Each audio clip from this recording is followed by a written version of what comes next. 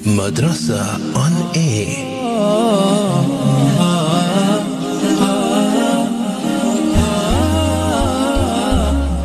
Assalamu alaikum wa rahmatullahi wa barakatuh, and a warm welcome to yet another program of Madrasa on Air, developing Islam in me. Well, it's Thursday, the 23rd of February 2017, also corresponding with the 25th of Jamadul Awwal 1438. I'm Yasmina Peterson, your host in the hot seat this afternoon, and alongside special guest in studio, and that is none other than Sheikh Ibrahim Abrams. Sheikh, assalamu alaikum. Wa alaikum assalam wa rahmatullahi wa barakatuh. How are you, Auntie Yasmina? Alhamdulillah, yourself, Sheikh? Alhamdulillah. Alhamdulillah. The time is now just after 2, and we head straight into our very first segment, being in Knowing My Lord, and I hope that you have your pens and papers handy. So I'm now going to be handing over to Sheikh to continue, inshallah. Bismillah, Sheikh. Shukran, jazakallah khair. Bismillahir rahmanir rahim. Alhamdulillahi wahda wa salatu wa salamu ala man la nabiyya ba'd. رب اشرح لي صدري ويسر لي أمري واحلل عقدة من لساني يفقه قولي اللهم علمنا بما ينفعنا وانفعنا بما علمتنا وارزقنا علما يا ذا الجلال والإكرام. السلام عليكم ورحمة الله وبركاته.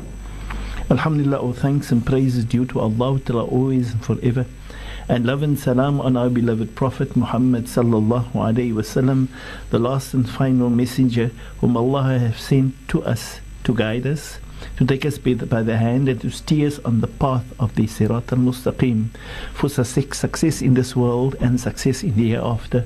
Ameen, Ameen, Ya Rabbil Alameen. Salah and salam upon him, his family, his friends, and all those who follow his path, sallallahu alayhi wasallam. May Allah grant us to be amongst them. Ameen, Ya Rabbil Alameen.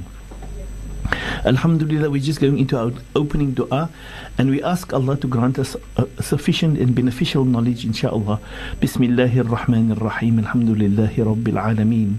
Wal aqibatu lil muttaqin wal jannatu lil muwahhidin.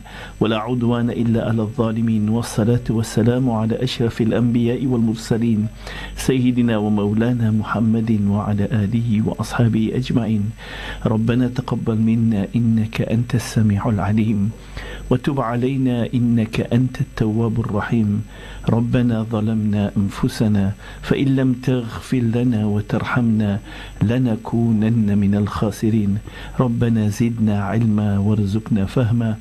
ربنا هب لنا من أزواجنا وذرياتنا قرة أعين واجعلنا للمتقين إماما. أولئك يجزون الغرفة بما صبروا ويلقون فيها تحية وسلاما خالدين فيها حسنت مستقر ومقاما. ربنا آتنا في الدنيا حسنة وفي الآخرة حسنة وقنا عذاب النار وأدخلنا الجنة مع الأبرار يا عزيز يا غفار يا رب العالمين. إن الله وملائكته يصلون على النبي يا أيها الذين آمنوا صلوا عليه وسلموا تسليما. اللهم صل على سيدنا محمد وعلى آل سيدنا محمد وأصحابه وبارك وسلم. سبحان ربك رب العزة عما يصفون وسلام على المرسلين والحمد لله رب العالمين. Alhamdulillah, Auntie Yasmina. I think we've shukran for that one, that we're going into our first step, and we hope to just to recap what we did yesterday. In our lessons in knowing our Lord, we are at this moment on the issue of the understanding of uluhiyya, looking at what the uluhiyya has been in the people before us. And so that we can understand, when we look at our lives, how do we see uluhiyya? Now remember, rububiyyah was speaking about Allah as Rabb, is where we see Allah in His qualities, in His powers, in His might, Allah in His great names and His greatness that He has, and what we see in His creation, who He is. That is Allah in Rububiyyah. But Allah in Uluhiyyah is, who are we in the relationship to Allah? Who are we? You and me. For Rububiyyah is our responsibility to the command, to the advice, to the guidance, to the abstinence that Allah puts onto us, and you and I need to carry out that. Now that part is the necessity in the life of the believer and the people who claim themselves the followers of this religion. But so that the followers of all religion, worshipping their Lord is an important aspect. Now, your rububiyyah can either be for Allah, when you do that to Allah, or you can be a person with a Muslim name like me, but unfortunately we're doing a uluhiyyah to other than Allah. And that is just the issue that we need to understand. And that's why we are going through the various Anbiya and their people to look at the uluhiyyah of theirs in their time and what it did to their belief and their life, and what was the results that they got from that, so that you and I can see that we live that sense of uluhiyyah that must be done against the negative forms of uluhiyyah. And we went to Nabi Ibrahim. And we looked into the life of Nabi Ibrahim. And we told you of the issue that happened with Nabi Ibrahim when he was a youngster. And how in actual fact he landed into the fire. And how Allah Ta'ala, because of the uluhiyyah of Ibrahim, the total submission to him in his Lord and his total trust in Allah and his commitment to Allah, and give unto Allah what belongs unto Allah, and not separating that from Allah or not sharing that with any other than Allah, has granted Nabi Ibrahim the ability to land in the fire. And when he did so, they saw that Ibrahim was standing in the fire. Nothing, he wasn't burnt. He was calm and contented. They could see from the outside, inside the fire burning with a blaze. In actual fact, the fire was so big that many people who was around, who tried to get near to the fire, they burnt and they died in the process. And Allah's granted to show that power of the fire in its intent, the most intense aspect or point, must be able to be a sense of coolness and contentment to Nabi Ibrahim, because showing that the power of Allah is greater than the power of man. Man uses whatever Allah has granted him, and he makes use thereof and benefits him for this, that and the other. And so these things are all Allah's power. All the fires on the earth, all the fires that anybody will make as a fire, belongs to Allah. No fire, no thing can go into the format of a fire unless it's the decree of Allah. So that what a normal fire does, the fire does, because that is the command of Allah on a fire. And so the role of water, it does what water does. Subhanak la hawla wa la quwwata illa, because it in actual fact, in total submission of the Lord, Allah's created the water to be water and to do a specific job. So the fire has his job to be a fire and does a specific job. But only when Allah Ta'ala decides to change on that which Allah has created, then it can change. But the human being has got no power to make a fire, or to make a fire water, or to make the great fire, but he wants to see a different result. The human being doesn't have that power. No human being. For everything in the total creation of Allah, everything in nature is in total submission to the Lord, recognizing His rububiyyah, is the fact that He has the powers, and then the creation of Allah gives unto Allah the uluhiyyah of Allah. They recognize the rububiyyah, they recognize the power of that Lord, they recognize His power, His might, His strength, His ability, His care, His compassion, His love, His support, and that He is the one that feeds them, that sees that they have the necessary sustenance to be able to carry on. And whatever you and our sustenance is, come from Allah and Allah alone. And so when Allah decides something, it happens, and if it's Allah decides to be the opposite, it does not happen. And here we see, because of Nabi Ibrahim, the fact that he could identify the rububiyyah of Allah, and he was always ready to give unto Allah the uluhiyyah that belongs unto Allah at all times, Allah Ta'ala showed him, I will take you out of what others, through the thing that they think, they thought that they had the power of the fire, and they could use the fire would listen to them, and Allah showed them the fire does not belong to you. This is my power, and only if I allow the fire to burn, it will burn. Subhanak. And it did not burn Nabi Ibrahim.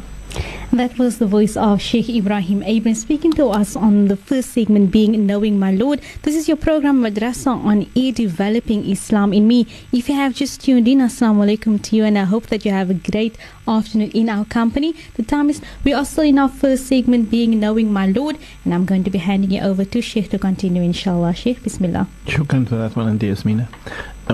We've shown some just before the break. We showed certain of the qualities that happened in the time of Nabi Ibrahim to allow us to understand the issue of rububiyyah from our side, of uluhiyyah, of how you and I need to be able to, the uluhiyyah of Allah is our commitment and our dedication to grant unto Allah what belongs unto Allah. Right? That is what uluhiyyah of Allah speaks about. Our identification that Allah is alone worthy of, and then grant that unto Allah what belongs to unto Allah. And we do not share that with anybody or anything other than Allah. Most probably another thing that happened in the time of Nabi Ibrahim is Nabi Ibrahim as a person was a normal human being. If I say normal human being, I'm not referring to the fact that he's norm. Yes, he's norm like a human like you and me. They weren't superhuman beings. They were Anbiya whom Allah had chosen, and they were wonderful people. But if I say norm, I refer to the fact that they had the same feelings and emotions that you and I was living with. Most probably the same challenges too. And so Allah Ta'ala allowed Nabi Ibrahim to be challenged with the fact that he got married to his wife Sarah, and that unfortunately he did not have any children from Sarah. And Nabi Ibrahim got very old. And if I say very old, Nabi Ibrahim got to the age of already 80, and there was no children yet in his life. Subhanak, la hawla wa la quwwata illa billah. Now you can imagine, you and I imagine at the age of 80, already there's no children in the life of Nabi Ibrahim. And for years he has cried to Allah and begged of Allah, oh Allah, I beg you, grant me a son. Grant me a son who could be following the path, because I'm as a prophet who wants to see that I would pass this matter over. If you grant it to me as a son, Allah, it becomes so much more easier that I can get through to him, to allow him to understand your the responsibility with you, O Allah, and I can mold and nurture him to be able to go onto that path. So it's not so easy to invite everybody other, for in the time of Nabi Ibrahim, not many people accepted Islam. Yet Nabi Ibrahim did tremendous amount.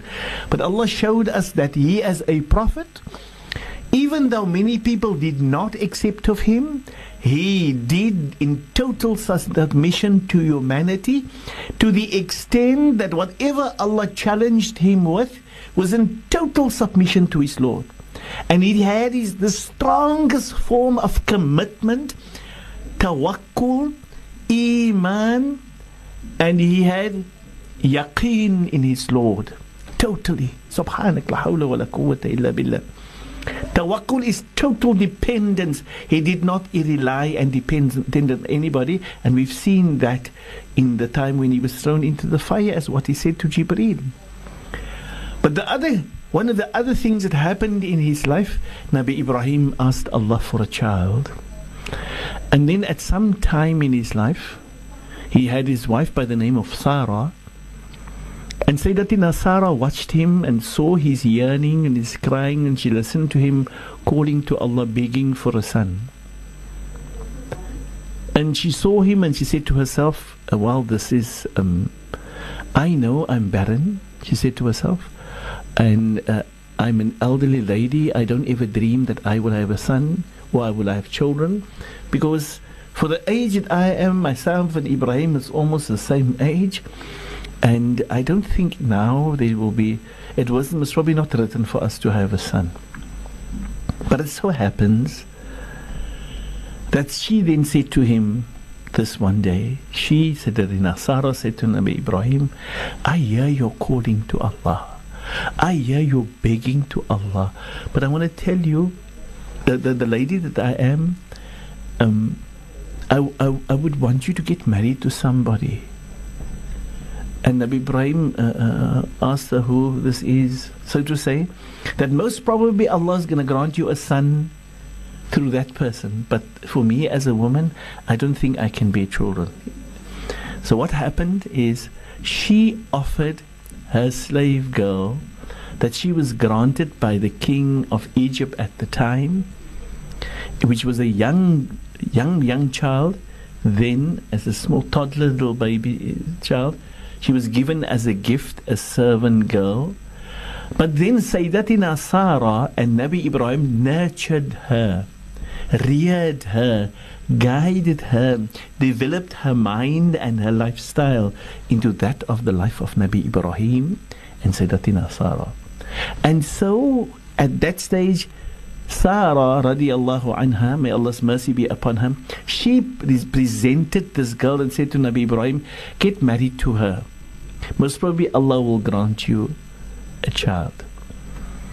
And Qaddar Allah, Nabi Ibrahim took her, the slave girl, Nabi Ibrahim took her for himself.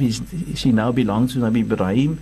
She was a slave girl of Sayyidatina Sarah, and Nabi Ibrahim took her from Sarah, who gave it over to Nabi Ibrahim. And Nabi Ibrahim gave her freedom as the means, as the dowry for the fact that he was going to marry her. So the marriage to her was a sacred matter, that he gave her the wealth of her total freedom. She's not a slave no more. She's a free woman. She's like every other free person in life. Allah. So Nabi Ibrahim gave her that, and thereby that became the dowry for him to be able to take her as a wife. Now, remember, she was a child, younger child, and she was reared in the house in the life of Nabi Ibrahim. And then she was granted this opportunity now to be able to get married to Nabi Ibrahim, and she was married to Nabi Ibrahim, and Allah granted them a son. Subhanak, la hawla wa la quwwata illa billah. And then Allah Ta'ala, after having granted Nabi Ibrahim a son, like I said, Nabi Ibrahim was absolutely human like you and me. What happened to him as a human being? Now that he got married to his other wife, and she became pregnant, and she gave birth to a little boy by the name of Ismail. Subhanak ya Rabb, la hawla wa la quwwata illa billah. When Sayyidatina Hajara gave birth to Ismail, it created a situation where Nabi Ibrahim spent the night with Sayyidatina, the one night with Sayyidatina Hajara, and the other night with Sayyidatina Sarah. And that was the norm, and it's Allah's command. One night with the one wife and one night with the other wife. But now, what happens to this new daddy, who's daddy for the first time after he is 84 years old, and his wife has given birth to a son? And he's got a baby now for the first time. I want you to just think of what happens to you when you, the listener, and you're excited about your pregnancy, and you have the feeling and the excitement, and the birth comes near, and the birth is there, and the baby's born, and the total amount of excitement that you have, and you all go around the world to be able to allow everybody to understand this baby. So what does Nabi Ibrahim do? Exactly the same. He goes and be the night with Sayyidatina Sarah, and tomorrow morning he spends in the company of the baby. It happens today. And tonight he spends with Hajara, and tomorrow morning he spends with the baby. So what does it do to the woman normally? She had the luxury before to be able to have all the time and all the excitement. I had Ibrahim for me and for me only. And now he shares one night with me and one night with the other, which is totally permissible. But he now is also creating an uncomfort, and it isn't mean to create that. It is his natural disposition of the human being that they want to be with the baby.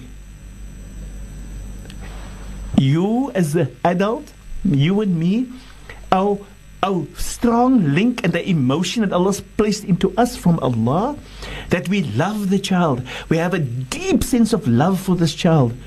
It's our gift. And we treat it with so much care and compassion. Imagine after 84 years for the first time.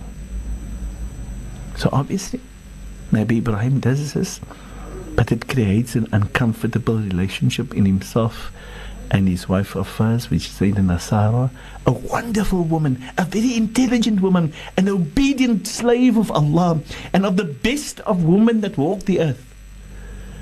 Allah has granted her this opposition and the challenge that there is, and she feels so uncomfortable, and she cries out to Allah, and she cries and she complains to Nabi Ibrahim of what it is.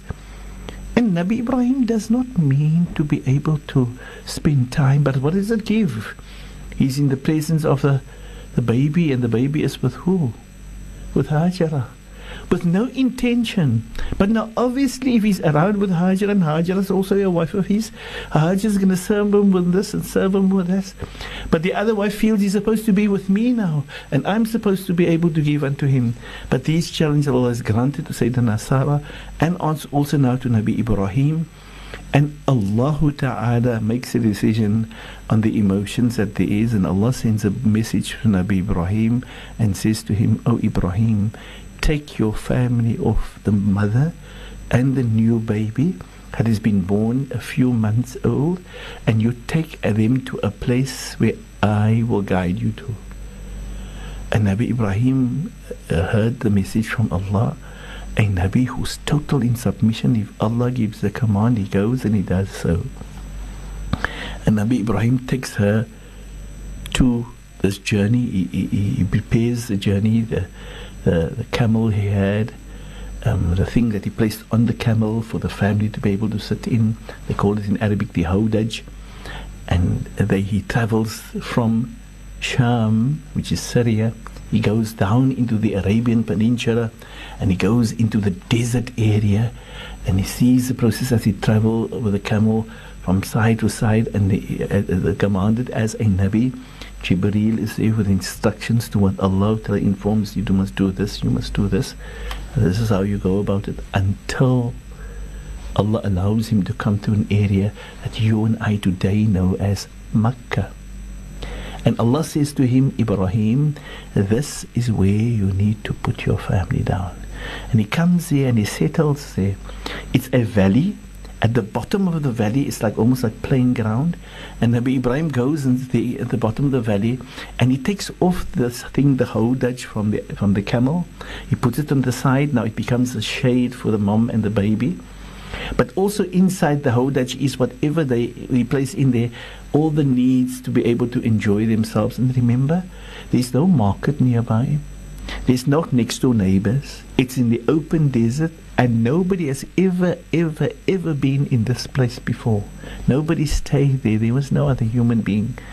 So she comes to this place absolutely, but she's such a wonderful woman. She's in total submission to Nabi Ibrahim because Allah has commanded him. Remember, she was reared by Ibrahim. She saw all the experiences that man going through. She was part of those experiences, and she was reared and developed with those experiences of Ibrahim. And Allah then taken her to become the mother of Nabi Ismail. And then when Allah guided Nabi Ibrahim to come to this, she was in total submission. She's married to a Nabi who's in total submission to Allah, and she, as the wife of that Nabi, was going to support him in every detail of his life. Until the moment came when Allah said to Nabi Ibrahim, "Ibrahim, you need to now proceed." Now, Nabi Ibrahim was, remember, Nabi Ibrahim identified Allah in his rububiyyah, and he saw the greatness of Allah in the sun and the moon and the stars and the rain and the sunshine and all this. These are all the powers of Allah at play, and he saw the greatness of Allah in these things.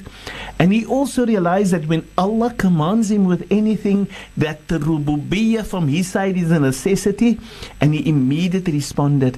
And so when Allah said to him, "Ibrahim, now you need to move," because they were in this place, in this valley called Makkah. There was no people, nothing around, nothing greenery, nothing to drink. There's nothing moving around, there's animals or anything, not even anything growing there. It's a valley, a valley amongst mountains. And Nabi Ibrahim is seeing all this, and they've moved around. And Sayyidatina Hajara has now also go around and look to see what is the environment like here? What does it look like? And she comes back to the child and spends some time with the child, and she goes to move around with Nabi Ibrahim, and they enjoy whatever there is until the moment comes that Allah says to Ibrahim, you need to go now. Nabi Ibrahim doesn't ask questions. He doesn't say to Allah, yes, but, and what about my family? Nabi Ibrahim is listening because he knows that this is the Lord of the universe speaking to him, commanding him, instructing him. And if he is a true follower of Allah, if he sees himself as a person that calls himself a slave of Allah, in commitment to commit himself to the commands of Allah, he would want to do. So Allah has given the instructions to Nabi Ibrahim, you may leave. So Nabi Ibrahim goes to the camel, gets onto the camel and moves out. And as he moves out, he has just gone a little distance, and Sayyidatina Hajara comes to realize, but where's Ibrahim now? I don't see him. Where's the camel? The camel is gone. Where's he? So he's probably gone with the camel.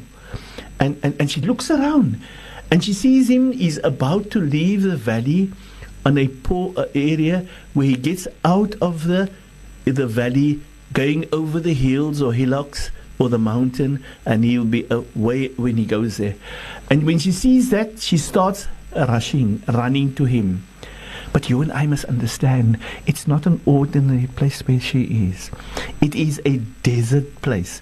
Nay, not an ordinary desert with a lot of sand. Nay, extremely hot. Extremely hot. And beside being hot, it's covered in what we say, it's a rocky desert. It's a desert where there's a lot of, amongst the sand, there is a lot of rocks that pierce out from the ground. And those rocks are hot and burning. And besides that rocks, if you rush through it, you probably can go against it and you can hurt yourself. And it could be very uncomfortable. So she then, looking at the rocky and looking at where Nabi Ibrahim is moving, she moves between the rocky effect of the desert, and she shouts at Nabi Ibrahim. She says, Ibrahim, are you leaving us? Where are you going? And Nabi Ibrahim is moving on, he's not responding. A second time Nabi Ibrahim is called, she calls again, and he doesn't respond. A third time she calls and she says, Ibrahim, did Allah Ta'ala command you this? We are now heading into our second segment, and that is with regards to I am a Muslim. What is expected of me? Sheikh, Bismillah. Shukran, Jazakallah khair for that, Auntie Yasmina. We've just ended with the first segment on knowing my Lord, and we were busy still with the issue of what happened to Nabi Ibrahim, to be able to look at the uluhiyyah within the life of Nabi Ibrahim. So if you do not mind, people, we will proceed on that aspect. We stopped at the point when Sayyidatina Hajara calls out to Nabi Ibrahim, did Allah command you this? And inshallah we will carry on when we have a follow-up session, inshallah, in next week. Shukran, Jazakallah khair. Sorry for that, man. We are busy in the second segment now. I am a Muslim, so what is expected of me? In I'm a Muslim and what is expected of me, we were busy yesterday where we dealt with what we call the kalimatu shahada. We dealt with the fact that what the word ashhadu meant about to, and then from ashhadu we went to the process that goes in there, and we looked at the word of uluhiyyah. We went into the testimony of the fact, and then we went into the ruhiyyah, and then we brought ourselves to the moment of where we speak about the qualities and the values who Allah Ta'ala is. Now, here, when we say illallah, we give the might and power to Allah to worship. It is because we understand His might and His power, And we recognize that He is the sole creator, the sole sustainer, and that He possesses everything, and everything in the whole universe belongs to Him. And if He commands them to do anything, they will do that. And they are in total submission to Him. And if He wants to use any of them to be able to do a job the opposite of what is their norms, only through His power can it happen. Other than that, it cannot happen. Subhanak. And thus we need to realize that in the issue that we're dealing with at the moment, in the kalimatu shahada, ashhadu an la ilaha illallah, it is where, except for Allah, we need to come to recognize He is powerful and mighty. He is the sustainer. He is the one that gives you to eat and to drink. Every portion of rizq, of the air that you breathe, of the clothes that you wear, of the food that you eat, of the water that you enjoy, but of the health that you enjoy. And what happens with the other things around you and me that benefits us, that we know of and that we know of not, it all comes from Allah. And so many things happens to you and me. You and I am of many of those things are totally oblivious of that, not aware. We think we don't. We're not in charge of ourselves. We don't even know what happens around us. Many a times, that serves us, that benefits us, and Allah sends these things. Subhanak, la hawla wa la quwwata illa billah. And this is that Lord who is the one that gives us health from time to time. And when He tests us with a pain, we need to be appreciative of the fact of what all successes and happiness and good that we've gone through. The unfortunate about us, we're so very, very quick to complain. May Allah pardon us. Because if we need to look at how absolutely little is the challenges that Allah puts us through in comparison with the favors and how much He gives us and how much He feeds us and as sustainer that He exposes us to, Allahu Akbar. If we take everything in the whole universe to say thank you to Him, we'll not be able to do justice for what He is good to us for. How much does He do to your eyes that you may be able to see? How much does He do to your nose that you may be able to smell? How much does He do to you and my ears so that you and I can hear? How much does He do to our nervous system that you and I can feel? How much feel on our hands and our feet and against our body? How much does He do to our minds that the fact that He has the ability to be able to decide a yes or a no? How much? You and I are totally oblivious, in total darkness. Well, every professor doesn't even know what's happening to him whilst he is enjoying all these great favors of Allah. Nay, all the professors, all the doctors, all the lawyers, all the great personalities with a depth of knowledge is in total darkness. They don't even know what's happening. Let me just show you one occasion. You and me, just let me show you one occasion. When you love something, an example, you're in love with chocolate or a packet of chips, you like that. And you decide you're going to have the packet of chips or the chocolate you can have. And you buy it, you open it up, and you put your hand inside the packet and you take out the chocolate or the chip and you put it to your mouth. And then you chew it and you enjoy the taste. Oh, it's lovely. And you feel you want to have another one and another one or another piece and another piece, and you enjoy it. And then after you've chewed it, you swallow it, and then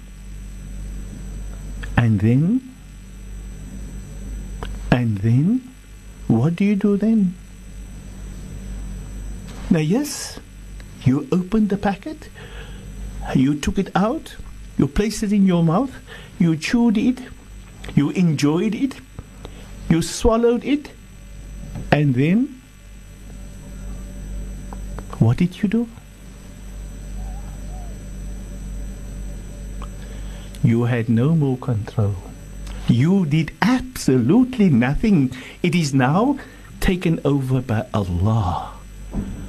That Allah which has created this body, which Allah has informed this body of all the qualities that Allah has given to it, to identify all the food that you put in your mouth.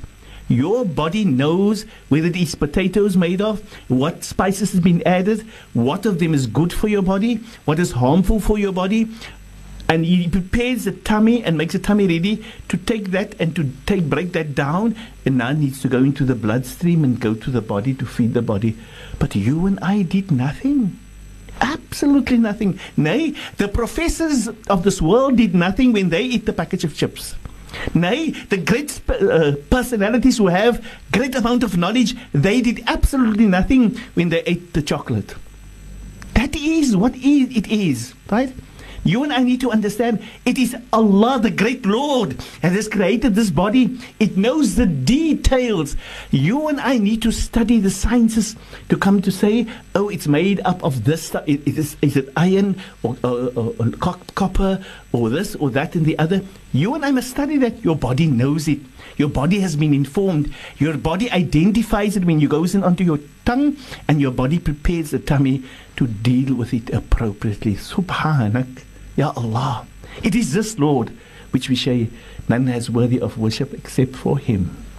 We are in our second segment, I am Muslim, what is expected of me? That was the voice of Sheikh Ebrahim Abrahams with your program Madrasa on Air.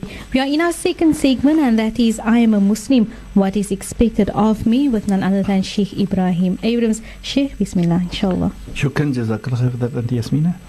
To our listeners out there, we have been, just before the break, we were busy at dealing with the segment of Ashhadu an la ilaha illallah, except for Allah.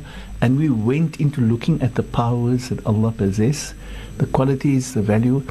And Allah says to us, وَفِي أَنفُسِكُمْ, in yourself, don't you observe my powers and my might?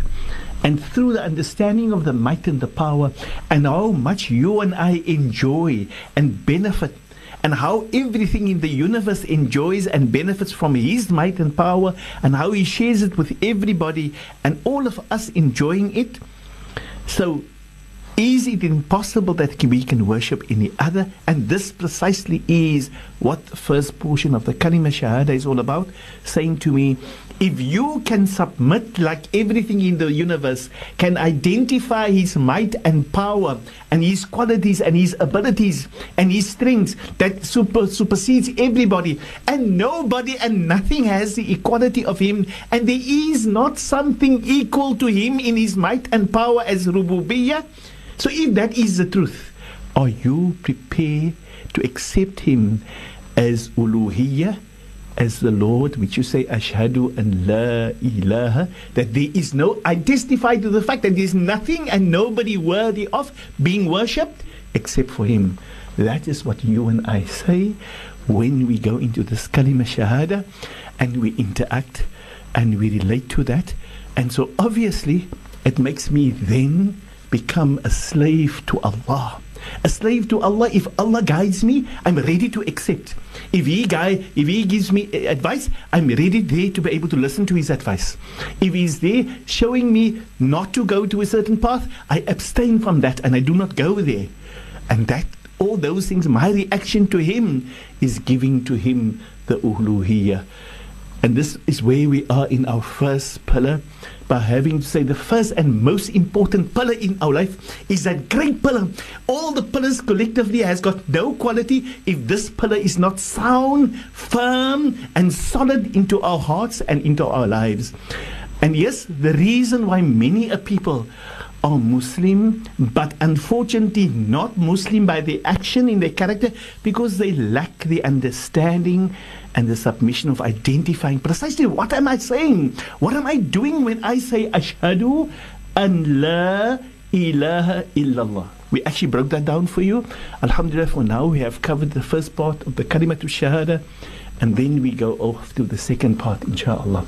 So the second part of the Kalimatu Shahada says to us, Wa ashhadu, and I again for the second time, my second testimony is I second time testify to the fact that wa ashhadu anna, that verily Muhammadan, that Muhammad sallallahu alayhi wasallam Rasulullah, he is the messenger of Allah. So we're looking at this now. But I want to say to you, we're dealing with a second testimony. Now, very much if we've dealt with a testimony before, it appears as if we compare the first one and the second one and put them and say they are equal. Nay, they are not equal. Yes, for you and I, the Muslim must be able to understand Islam wants to us.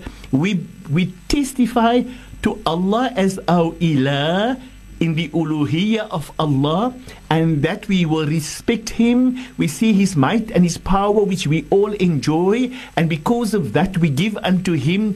When He advises, and He is the greatest, and He has the knowledge of everything, and He possesses every quality, and when we are in need, He is the best to share with us, and we recognize all that, then we actually are now ready to be able to worship Him. Worshipping will then be explained to us as we go along. But there is a second aspect of what we call the kalima shahada, and it says to us, and I testify. And I said the testimony now is a total different testimony. The first one, that's why it's called shahadatan. Two testimonies in one. The first one deals with my commitment of being ready to submit to Allah. The second one is to accept Muhammad sallallahu alayhi wasallam as my messenger.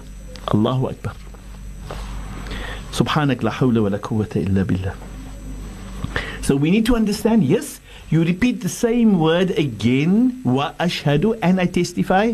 So the understanding of the second testimony is also and should also be built on the fact that the first testimony has been developed or is established on the basis of the fact that you use your intellect, and through your intellect come to realize the qualities of this Lord. Similarly, your intellect needs to develop to this highest level, that you go and seek the understanding of this Prophet, and you see his qualities, and you see the great person, and you see his compassion, and you see his care, and you see his love, and you see how he works and enhances everybody, and his deep concern that he has for you and me. The greatest concern that anybody can have for you and me is in him. Your mom and your dad can never ever reach the level of touching it's probably the extent of the smell of the sweat of him in the relationship of a concern that he has for you and me. He has deep concerns for us. His concern is so deep that whatever anybody else wants to offer you of concern and care and compassion can never ever reach that which Allah has given to him. May Allah grant us to be of those who follow his path, inshallah. Amen. We are in our second segment speaking about I'm Muslim, what is expected of me. Do note that you can send through if you have any questions relating to what Sheikh is speaking, or even the segment, that you can send it through to the following numbers, which is our WhatsApp on 072 238 0712. Alternatively, you can also send through an SMS to 47913. And just a gentle reminder again for the workshop that's going to be taking place on the 11th of March 2017. This time it's going to be out at Elsie's River, the Siddiqui Masjid, between the timing 3 and 5 p.m. But for further ado, I'm not going to take up too much of time, so I'm going to be handing over to Sheikh Ibrahim to continue, inshallah. Bismillah, Sheikh. Shukran, jazakallah khair for that one. Yasmina, sorry for that one. Yasmina, shukran, thanks very, very much again. We are on the second segment where I am a Muslim and what's expected of me. We've been to the segment where we looked at the testimony, the first testimony, the first part of the Kalimat Shahada, where we were speaking at seeing Allah in His Rububiyyah and developing that from the Rububiyyah to the Uluhiyyah, in giving submission to Allah, ready to be able to carry out the command of Allah. And then we say that there's a second kalima, a second shahada, a testimony a second time, and that testimony the second time is also a testimony, but a slightly different, with a different touch. The touch of the testimony in the first one is all about the Uluhiyyah of Allah. And the one in the testimony of the second one is where we speak about the Nabi Muhammad sallallahu alaihi wasallam and his role.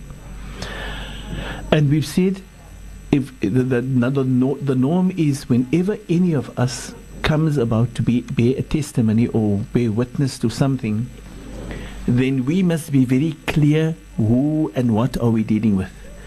You cannot go to court and say, I think it's something like that. It's Dinovia. They won't take note of you. They say, sorry, sir, you're not worthy of being testimony. You're not a witness to the case. Somebody that witnessed to a case is specific, to the point and exact, and he knows, and for that matter, he gives over facts, right? The same that happened, remember we said to you in the first process, Allah wants us to be precise and exact with intellectual correctness and perfection, that we identify Allah as Ilah. Now in the second half, we go even further and we say, wa ashhadu anna Muhammad sallallahu alayhi wasallam, that I testify that Muhammad sallallahu alayhi wasallam. And then from my point of view, I say my point, each and every one of us, our point of view as the individual who said those words, must be able to know Muhammad sallallahu alayhi wasallam, must have a clear vision and understanding who they are speaking of. I cannot say to you, I saw that person, and I mean that person or this person or any person. When you bear witness, you must say that person and describe the qualities or the things about the person. That person, he has brownish hair, he has dark eyes, was probably a round or flat nose, he's got a broad face, he's light of complexion, he has flowing hair. You need to go and whatever he's worn, you need to know all these details if you want to bear testimony to that fact. But precisely this is what Allah wants us to do. Allah wants us to live to the level of bearing testimony. Nay, not that you and I know everything about Muhammad, but that we must want to develop, to understand him, to know him, to come to identify him, and be absolutely sure that when we bear testimony, we know precisely who and how we have that commitment of him in our heart, and we see for sure that we have a relationship with him in submitting to his lifestyle, and whatever he came with to guide us and to show us the way and the method for what we must do, we take a pride and honor and dignity in ourselves that we want to live it exactly like him. We want to do it precisely the way he does it, from beginning until the end. And that is when we call him to be the one that is our role model. Subhanak, la hawla wa la quwwata illa billah. And so that is the testimony, which is the second testimony. And then we say, wa ashhadu anna Muhammadan, on his name. And I've called on his name, so I need to know him. Now, allow me just to show you what our Nabi sallallahu alayhi wa sallam said to us. He said to us, sallallahu alayhi wa sallam, he spoke to us about himself, and he said, whenever you see me in a dream, then truly you have seen me. Whenever you see me in a dream, then truly you have seen me. Subhanak, la hawla wa la quwwata illa billah. This is again. He sallallahu alayhi wa sallam says, whenever you have seen me in a dream, then truly you have seen me. For verily, shaitan cannot put himself into my format, into my shape, and that's why you have seen me. It cannot be somebody else. What are we saying, and what's the Nabi saying to us? The Nabi sallallahu alayhi wa sallam says to us in the direct translation, it simply is that if we've had a dream and we feel that in the dream we've seen the Nabi sallallahu alayhi wa sallam, it truly is the Nabi. Nay, that is not what the Nabi said. He says if we have seen him in a dream, then surely it is him. Not if we felt that we've seen him, that we have seen him. No, he didn't say that. He said, if you've seen me, truly you have seen me in the dream. He means by that, if you know who I am, if you know me, if you know the identification of who I am, like I said to you earlier, we identify him as light of complexion. He's got a broad face. He's got broad shoulders. He's always, his charisma is care and compassion and love. And when you look into his face, you see this nur and this barakah. Now, if these are the qualities that comes forth in the description of who he is, and we need to know our Prophet. We need to know him. We need to know his description. Nay, we will not use a photo to want to see him, because there was no photo taken in his time of him, sallallahu alaihi wasallam, and no artist can describe him in the artistic process of what he looks like. They lack many things. Yes, the description given to us by the Sahaba radiallahu anhum, that is our duty to research, to understand what was his features like. Because the Nabi says to us, if you saw me in the dream in my features, if you see in my features, then truly that is me. But if you don't know my features, you don't know me. So you will think anybody is me. Nay, that is not what you see. So yes, when we testify that Muhammad as testimony, we need to know him in his qualities and his features. So it's a responsibility, and as I said, it's not necessary that you and I must know all that ahead of time. But we understand, we need to understand that. And we need to go as Muslims, have the zest and desire to want to know him, want to love him, want to act out the life he acted out. But that only happens through the knowledge we seek of who he is. So his features must be unknown features to us. We must come to develop that, we come to know him in his features. We come to know him in his qualities, sallallahu alaihi wasallam. We come to know him in his passion and compassion that he had for humanity. May Allah open the path for all of us and grant us to be of those who strive to recognize we bear the testimony. So we need to be able, and we mention his name, so by then we should be knowing the qualities and the features and the person that he has been, so that you and I may follow him in total submission. May Allah grant us to be of those. Ameen. The time we are heading into our final segment, being leadership in Islam and its progression. So I'm going to be handing over to Sheikh, inshallah, just to continue and also end off our previous topic that we were in, I am a Muslim, what is expected of me. Bismillah, Sheikh. Afwan, jazakallah khair. Shukran for that one, Yasmina. I want to say that we need to go over to the next segment, but allow me just to end off where what we try to have done is by having to let us understand that the second kalima shahada, the second shahada that is in the kalima shahada, is the second time when we say wa ashhadu, and I testify, anna Muhammadan Rasulullah, that Muhammad is the messenger of Allah. So here is where we actually testify next time, but the testimony is on a level different, with a different touch. The first one is where we're looking at the uluhiyya of Allah, and the second one deals with the status of the Nabi sallallahu alaihi wasallam. So we are not in actual fact making a testimony of making Allah and His Rasul the same. Like we say, the translation is not I bear witness that Allah is the messenger, that Allah is the ilah, or the God, or the one worthy of worship, and I also worship Muhammad. No, that is not what is meant here.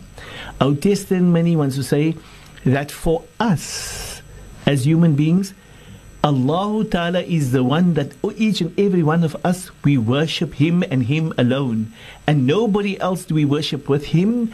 But to worship Him, the method of worshipping Him has been expounded and explained, exercised, and given to us in examples, and being presented to us via the life and the character and the advice of the Nabi Muhammad sallallahu alayhi wasallam. And Allah Ta'ala wanted to do this because every time Allah sent a message, Allah made sure that Allah sent a messenger to expound to the people exactly what they must understand and how to implement their life towards Allah.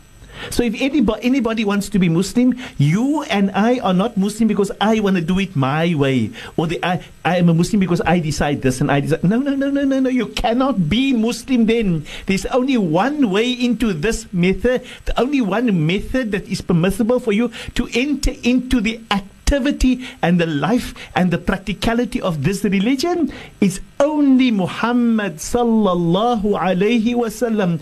And if you are not prepared to accept him as your messenger and as the one to guide you, then forget about it. Be anything else you want to be. Choose to be a Jew or a Christian or a Hindu or an atheist. Choose just anything, but you cannot and you may not be Muslim. You cannot call yourself Muslim. To be a Muslim, Muhammad sallallahu alayhi wasallam and only Muhammad and nobody else besides Muhammad was given this quality. May Allah grant us to come to accept this, come to realize that we see Muhammad, that we realize Muhammad, that we strive to want to know Muhammad and want to love Muhammad and want to act out the life of Muhammad sallallahu alayhi wasallam. Because he was sent to teach humanity, to teach you, to teach the professor, to teach the ordinary person, to teach me, to teach our parents, anybody. If we want to be Muslim, there's only one route to Allah in Islam, and that route is via Muhammad sallallahu alayhi wasallam. If anyone wants to go to Allah via any other route, Allah rejects that in totality, because they are not guided. They are the work of shaitan. Shaitan offers them many thoughts and dreams, and they become prophets, false prophets, with nonsifications and stupidity and ignorance, and they offer their people all that, but they do not inform wisdom and truth and haqq from Allah. Nay, so for us to be Muslim, the path is Muhammad sallallahu alayhi wasallam only. May Allah grant us to come to be of those people who submit to the path of Muhammad sallallahu alayhi wasallam, and that we go to that path in the best of manners, inshaAllah. People, I think I've ended on that note for now. Sorry for the inconvenience. We need to go to our last segment, if I'm not mistaken. We are now in the segment called Leadership in Islam. And when we speak about leadership in Islam, we were dealing yesterday about the fact that Allah Ta'ala wants us to develop leadership in our children. And then after that we said more so Allah wants us to develop our sons to be future leaders. And it's our responsibility to see then, when we nurture our children, when we guide them, when we allow them to develop in life, it must be a development that, for that matter, our children come to submit to Allah from a very, very young age. So we need to impress on them from a very young age the importance of understanding the greatness and the glory of Allah, and make them understand it is the most important aspect of our life that we recognize the qualities of Allah through His rububiyyah, and through His uluhiyyah we then give unto Allah what belongs unto Allah, and they then become the great leaders to guide the next generations in successes for this dunya, in success for the state of the barzakh, and to be successful in the akhirah. May Allah grant all of us success. Allahumma ameen, ameen, ya Rabbal Alameen. On the portion of the development of our sons, I think I mentioned here yesterday to us that when we look at the developments of our sons, is to be able to make our sons truly leaders for future generations. Now, I did mention to us earlier that when it comes to the father being the sultan in the house, the son must be developed to be able to become the next father. And so if the mother is in submission to Allah through the fact that she obeys her husband to be able to bring about a good family, then the only way we can develop that fair family from the side of the male is to make him a real father in the future. And to give him responsibility from a young age. And to make him understand that he needs to become responsible. Besides the fact that he is become an adult, he needs to be respectable. Respectability needs to be in him. So he doesn't pick up respectability at the police station or at the shopping centers. No shopping centers can give him respectability. They don't have that. They lack that. They don't know what that is. You cannot go and say to the shop at the shopping center, I need you, give me 10 pounds of respectability. They'll say to you, no, sorry, we don't sell that here. So where do you find respectability? Where can your children and mine get respectability? They can only get it at a university. But there's only one university that grants them that, and that university gives it to them in abundance. If, for that matter, the professors at that university has all that can allow them to take over and give it unto your children and mine. That for university is called University of Home, Professor Mom and Professor Dad, and they're the only two who can allow those children in life to then become, in their lives, come to take over from the Professor Mom and Professor Dad, the education to make them respectable, decent, responsible adults of the future. And this is the objective of rearing children. Scholars says to us, we've got one responsibility to be able when we rear children. One responsibility. When we rear children, there's only one thing that we need to do with them. Is that we need to make them adult. But when we make them adult, they must have two qualities. The quality of respectability and responsibility. So it's on us, on you and me, the mum and dad, the professors, that needs to be able to see that we put into their creation, into their life, not excessive amount of clothing and luxuries and monies and things being given and they've just taken and have and greed and wants. Oh no. That is, they don't need that. You and I have a responsibility to see that we nurture them, that we develop them, that we guide them, that we direct them into their character, in their behavior, and especially when we build their mindsets, the fact that though they think always and that they consider others, and that they always have a sense of consideration of where and when and how are they looked upon in the presence of others. We have that responsibility. So when the child performs, we see Professor Mom and Professor Dad.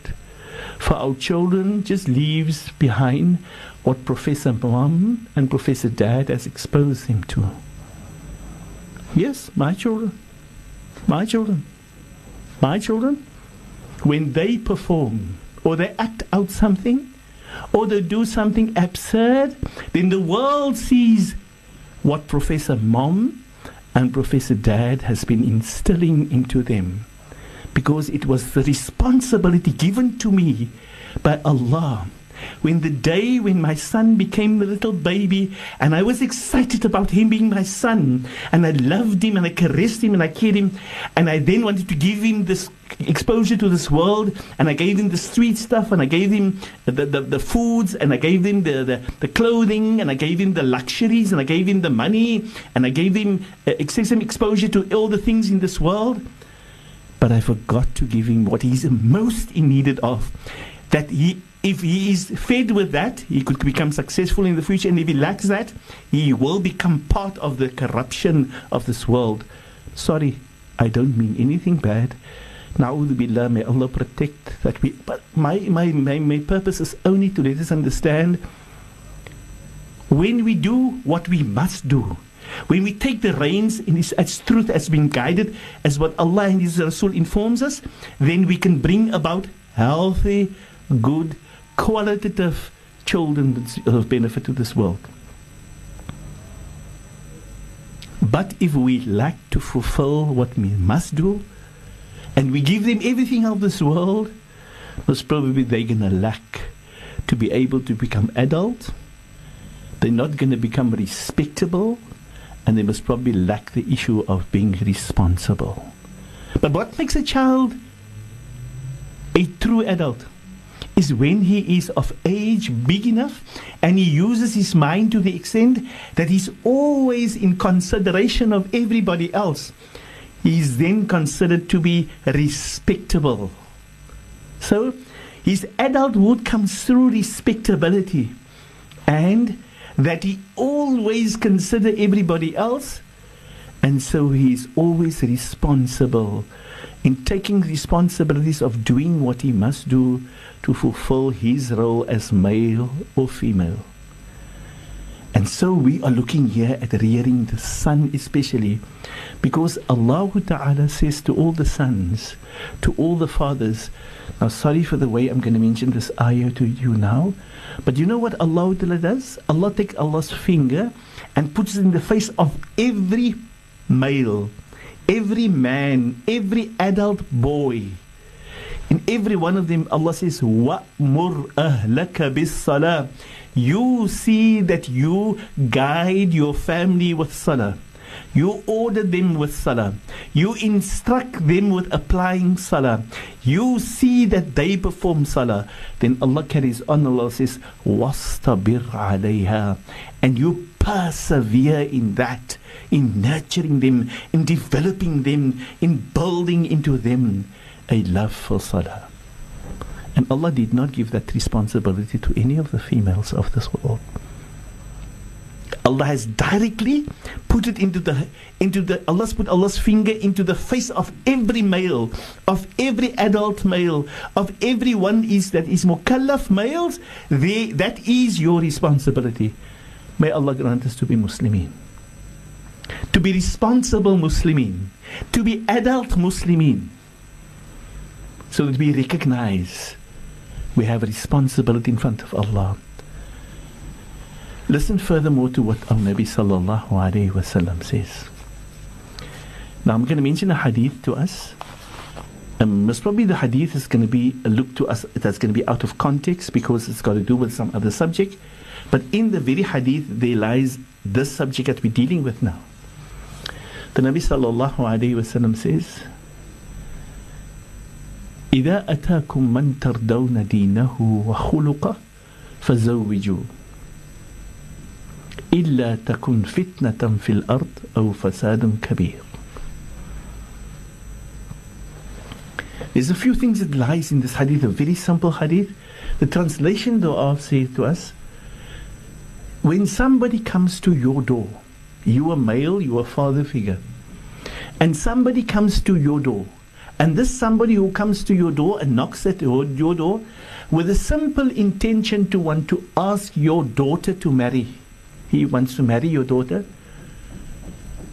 And the Nabi Sallallahu Alaihi Wasallam says that person who came to knock at your door in the request of the marriage of your daughter, if he has two qualities that stands out, then you marry your daughter to that person. Illa, if not, says the Nabi, illa, if not, if you do not, takun fitnatan fil ard, then fitna will spread in this dunya. Wa fasadun kabir, and many fasad will spread in this dunya simply because you, the dad, did not commit to the command of Allah that your daughter should get married to this person of these qualities that Allah wants him to have. We are in our final segment, being leadership in Islam and its progression, and I'm now going to be handing you over to Sheikh to continue, inshallah. Shukran for that one, Auntie Yasmina. Alhamdulillah, just before the break we were busy with a hadith of the Nabi sallallahu alayhi wasallam, wherein he spoke to us and he said to us, إِذَا أَتَاكُم مَّن تَرْضَوْنَ دِينَهُ وَخُلُقَهُ فَزَوِّجُوهُ إِلَّا تَكُن فِتْنَةٌ فِي الْأَرْضِ وَفَسَادٌ كَبِيرٌ. In this hadith, the Nabi sallallahu alayhi wasallam said, and we said, the translation of this hadith is simply, when somebody comes to your door in knocking, requesting the hand of your daughter to get married to her, and you do not do that, and he has the two qualities in him of the deen and the quality of good character, and you do not accept him to marry your daughter, then you are part as the dad of the day and time that want to spread fasad. You want to spread fitna and fasad. That is the words of our Nabi sallallahu alaihi wasallam. The Nabi is speaking to the dads of the time, and he says, if the young boy comes with these two qualities, not if he has a good car and he poses and brags around with no that, not the person who comes with a gold card, no not that. The Nabi says he's only need to have two qualities, and you please see that you marry your daughters with these two qualities. So the Nabi sallallahu alaihi wasallam is educating you. Every dad is speaking to you, say, please wake up, daddy. Please realize, if you want to have a good son-in-law, somebody that's going to bring barakah and nur and rahmah to your family, that's going to bring greatness to her. It's not his bank balance. Nay, please. Not how much he possesses or whether he's earned something because of his dad and mom has passed on. No. Not because of that. Don't worry about that.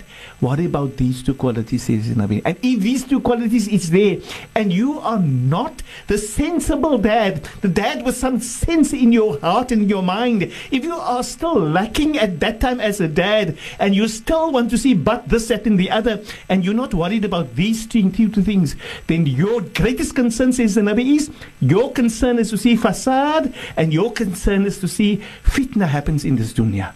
Wow. So Nabi is telling you about you and me. Remember, it's not me. I'm saying to you this hadith, but it's our Nabi speaking to you and to me. And so he's actually saying to us, please wake up. Please come to your senses. Please be sensible enough. Please be wise enough to understand it's not the impression of the world that's going to grant your daughter a wonderful life.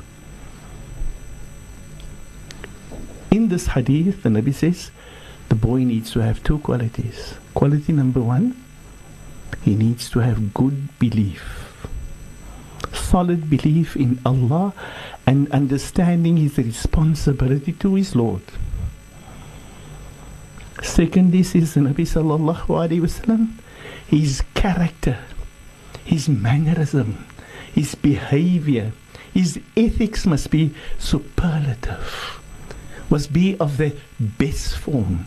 Now, if he has those two things, the Nabi says, your daughter will have a wonderful life. She will be challenged. But she will have a wonderful life for this dunya and a wonderful future in the akhirah. Ya Rab, may Allah grant khair and barakah to all our dads, that all of us come to realize. The hadith says to us, one, that if I want to have a good son-in-law. But what indirect message comes through this hadith? Do you know what? Not when my son needs to go knock at the door of somebody else to become the son-in-law. But the Nabi sallallahu alaihi wasallam speaks to me, not the person who wants to have a good son-in-law, but those people who wants to have good sons. The Nabi says, when you rear your sons, you need to see as if you are dads with common sense, dad with understanding, dads with wisdom, dads with recognizing what the role of Islam is. Then you will see that you nurture your son, you develop your son, you skill your son with qualities, with all that brings about good commission to Allah via him. That he commits to Allah, that he submits to Allah, that he understands his religion, and he strives to be able to get nearer to Allah, to guide his family to what is success for dunya and success for the akhirah. That he gets sufficient knowledge, exposure and skill of responsibility in life to be able to be a decent and respectable Muslim. Ya Rab, this is what the Nabi sallallahu alayhi wa sallam lies in this hadith. May Allah grant khair and barakah in all of us. Again, khair and barakah for our children. And yes, most probably it sounds as if I want to speak ill about you. No. I just want to remind you, I love all of you out there. Wallahi, I love you. thank you for loving me. I unfortunately love you because you say Ashhadu an la ilaha illallah wa ashhadu anna Muhammadan Rasulullah, and so Allah has made me a brother of yours and has made made you a brother and a sister of mine. Shukran for be granted the opportunity, and because of my love for you, I share with you what comes from Allah and from His Messenger.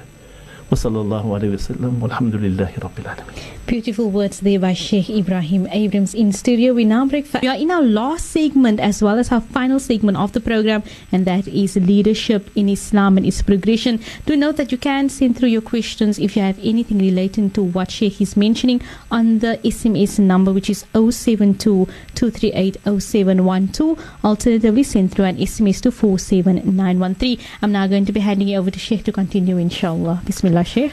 Afwan, jazakumullah khair for that, Yasmina. I think I need to just respond somewhat to the listeners out there. I want to say thank you for your people's comments and your people's requests or questions that you people are asking. I would just want to let us understand, please, we are busy in taking a developmental process where we develop stage by stage by stage, and that's why we've got things, the different steps. I say to you, we're busy with this one now, then we go into that one now, and we ask if you please bear with us. We recognize and admit to your questions and your concerns, but you must understand, if we are busy developing the world out there and wanting to develop them, that you cannot go to level 3 if you haven't passed level 2 or level 1 yet. You're going to hurt yourself. And I don't want to hurt you, but I want you to understand, bear yourself in your question and try to put your question at the time most appropriate. Now, especially if it's on your question is on WhatsApp, then we lose it and it's gone if it comes to tomorrow. We lose it completely. But you, the questioner, the question is important for you, and we would want to answer you. But if I answer you now, I'm being totally unfair to all the listeners out there, because you are asking a question that you want to ask me on step number 3, and we are not busy with the completion of step number 1 yet. So you're definitely going to get pain, and everybody else is going to misunderstand where we are. So please, I beg you, we on the issue of madrasa on air. Madrasa means step by step, slowly. Bear with us.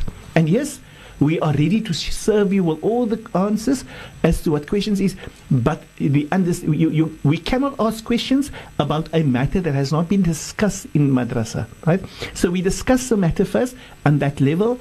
If we are not there, then please bear and have the patience and the sabr, so that you and I, we can all grow, inshallah, if you don't mind.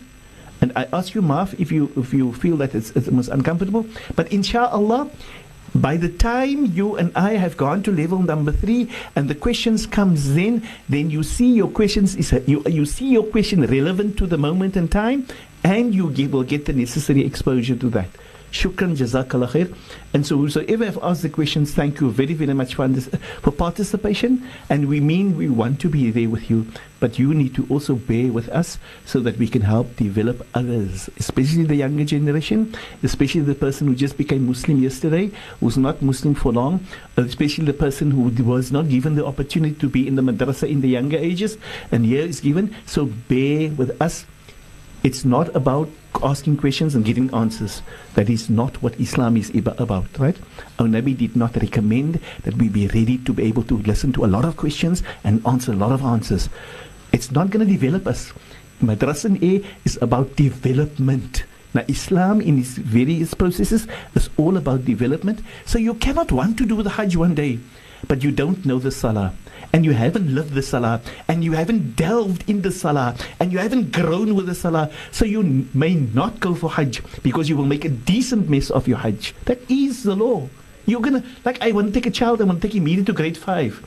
He's going to be a total failure, and he might be a failure for the rest of his life, because you immediately put him onto the high level. We don't do that. We take a child, grade O, grade R, grade 1, grade 2, grade 3, and so it progresses until the moment comes he's on that. So please, people, don't get me wrong, I'm not here to fight you. I love all of you. May Allah grant true love that flows amongst all of us with understanding as we develop. But let us also recognize when I ask a question that's not in context, then unfortunately I might disturb the mind of the new person who needs to develop in the process of madrasa. May Allah grant khair. And in actual fact, when the discussion was with the people who came with this idea of madrasa on air, their concern was that we get to our community, start to them somewhat almost at the beginning of life, and take them along so that the ummah can develop and all of us can grow.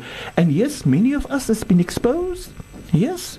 When I spoke to the people, I said to them, remember our people are very good Muslims. They said to me, but there's many of them who needs to fill in the gaps of their life, and we hope to. So this doesn't come from me, it comes from the people who really looked at the vision that they have, that they want to see what happens at madrasa. Madrasa is not question and answer sessions and listen to this question and that questions and throwing a million questions around and million answers, because we don't develop there. I only get an answer that suits me. So the answers, and in Madrasa A, we wish to be able to enhance everybody. We all grow. But if it's something that you know, it's simply a reminder for you. And if you didn't know it, then we are trying to help one another to develop collectively. May Allah grant us all, inshallah. And I'm not here to break down for anybody. May Allah open the path for all of us, inshallah. So yes, in the session Leadership in Islam, we were at the point where we were dealing about males, and I think if we look at time that happens now, we must postpone this inshallah to the next week as we go along, for we are on the last few minutes of this segment. May Allah grant khair and barakah. And I ask of you, please, thank you very, very much for your participation, but I ask you, please put it into the right time frame. If we are not there yet, bear with us inshallah, so that I can help you and you can also help me. Shukran, jazakallah khair. Let us all put our hands together in dua and ask for Allah to grant us success in this. We will make dua and call upon Allah in Surah Al-Asr. A'udhu billahi minash shaitanir rajim. Bismillahir rahmanir rahim. Wal asr. Innal insana lafi husr. إلا الذين آمنوا وعملوا الصالحات وتواصوا بالحق وتواصوا بالصبر وصلى الله على سيدنا ومولانا محمد وعلى آله وأصحابه وبارك وسلم. سبحانك اللهم وبحمدك نشهد أن لا إله إلا أنت نستغفرك ونتوب إليك والحمد لله رب العالمين. Reminding the people of our workshop that we'll be having inshallah in 2 weeks time from now onwards, on the Saturday from 3 till 5 at Siddiqui Mosque inshallah, and that will happen on the 11th of March. And in March month we will also have an excursion, hoping that we will get the whole of town, the whole of Cape Town, all those people who participate with us, and we're all going to participate in the excursion, because in the excursion we can allow us to see how can we touch the knowledge that we give over in the theory on the radio. Shukran wa assalamu alaikum wa rahmatullahi wa barakatuh. Wa alaikum salam wa rahmatullahi wa barakatuh. That brings us to our final segment and our final ending of the program Madrasa on Air. So from myself, Yasmina Peterson, 4 o'clock on the dot. Have a great and inspiring afternoon further. Assalamu alaikum wa rahmatullahi wa barakatuh.